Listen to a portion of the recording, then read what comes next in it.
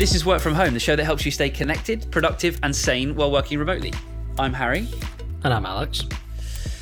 And a reminder, a week ago we put out the opportunity for you to win a £50 Amazon voucher for filling out a survey, a listener survey.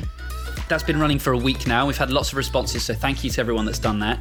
We have until the 23rd of July for you to enter this. So what does it entail? It entails 5 questions that we have for you in a short survey, asking you what it is that you like about this podcast and what you want to see more of or less of.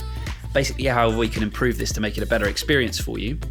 And all that we ask is that you fill it out as with as much detail as you can. And you'll be entered into a random draw where one person will be selected to win a £50 or $50, whatever your local currency is. Thank you to everyone that has filled it out already, and thank you to you if you do go and fill this out. There's more details and the links at wfhpodcast.com. And of course, there'll be a link to the survey in the show notes of this here podcast that you're listening through your lugholes currently. Today, Alex, we're looking at an article that we saw in the BBC that says that working from home 4 days per week boosts productivity by 13%, which is a nice positive way to start today's conversation. How did they come to this kind of number? Well, this is a really interesting one because we're hearing a lot throughout lockdown and as we come out of it that some people are more productive when they're working remotely, or that many bosses have been surprised by how productive people have been when working remotely. But what this article touches on is that this is actually a lesson we learned a long time ago, back in 2013, actually, when there was an experiment done at a company in Shanghai. And the issue there was real estate was incredibly expensive. So the boss of the company decided that if I send, a whole group of people home to work at home 4 out of 5 days a week, then he assumed that they would be less productive, but that he would save money on office space, so it would kind of balance itself out.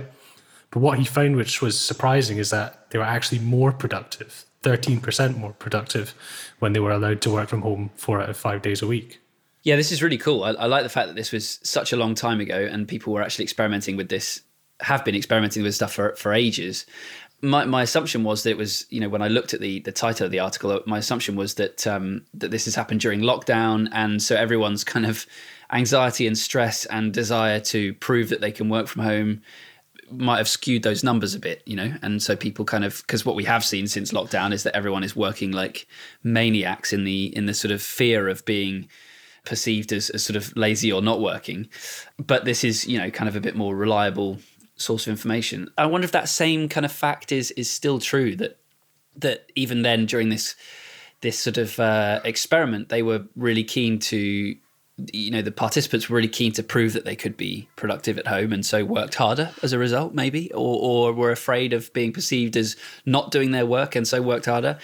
I don't know how they can sort of do a control group for this and make sure that it's, legit kind of stats. Well, it may have been, and what they discovered was that there was a group within a group that really liked working remotely. For some people, it's exactly what worked for them, because what happened was this experiment went on for around 9 months. And then once the experiment ended, he made it policy that people could work from home. He said that it was interesting is that a lot of people, when it became policy, said they found it quite difficult and they felt a bit isolated and things that a lot of people are saying during this lockdown. But for a small group, they were even more productive. They were 20% more productive from working home 4 out of 5 days a week, which I think kind of plays into what you were saying, is that there was probably a group of people who were just eager to show that they were still useful even when they're away from the office. But given the option, there was a core of people who really, really liked it. Yeah, that's really cool. I mean, I think that's right. Like, it's not right for everybody, right? Not everybody's personality suits working from home, and that's why this podcast is hopefully helpful to some people. Because for those people that it's not, that work from home maybe is more of a challenge.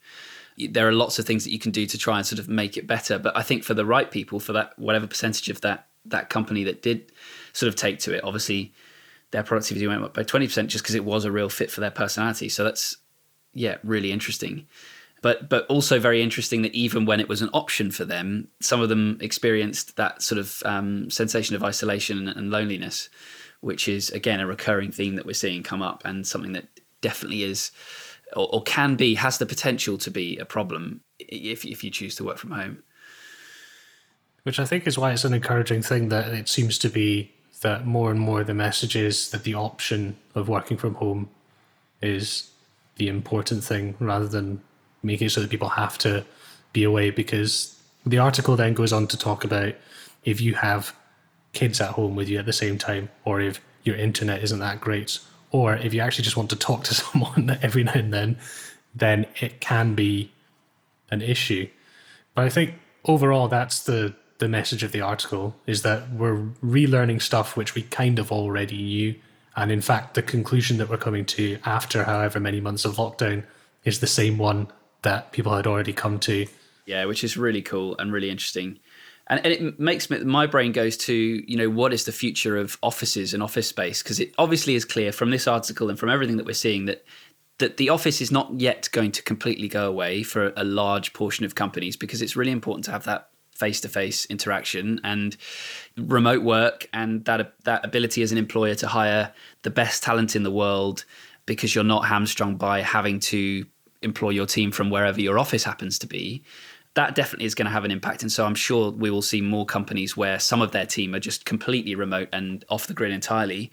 But nevertheless, I think that having an office space where people can come together and meet in person is going to be really important still, but maybe in a very different way than it used to be. And so it might be actually that companies' offices look much more like co-working spaces than they do look like traditional, huge, open plan things where you've got your own desk or whatever.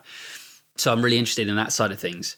I think it'd be great to speak to someone on the show about kind of office planning or office, whoever, I don't know, who's responsible for designing offices. We need to find that out and see what kind of the trends are looking like at the moment, because I imagine there's a lot of companies talking with a lot of consultants about how they're going to kind of manage this, and a combination of saving lots of money on their real estate bills and but also making their team more productive when they do return to the office, and giving them that option to be flexible. Cool, that's everything we have for today. Are you more productive since working from home? Let us know. I'm interested to see kind of what the impact is for everyone that's listening. And a reminder that link again to the survey is in the show notes and can be found at wfhpodcast.com. Fill that in. It takes 5 minutes or less. It's a really quick one, and you'll be in with a chance of winning a £50 Amazon voucher.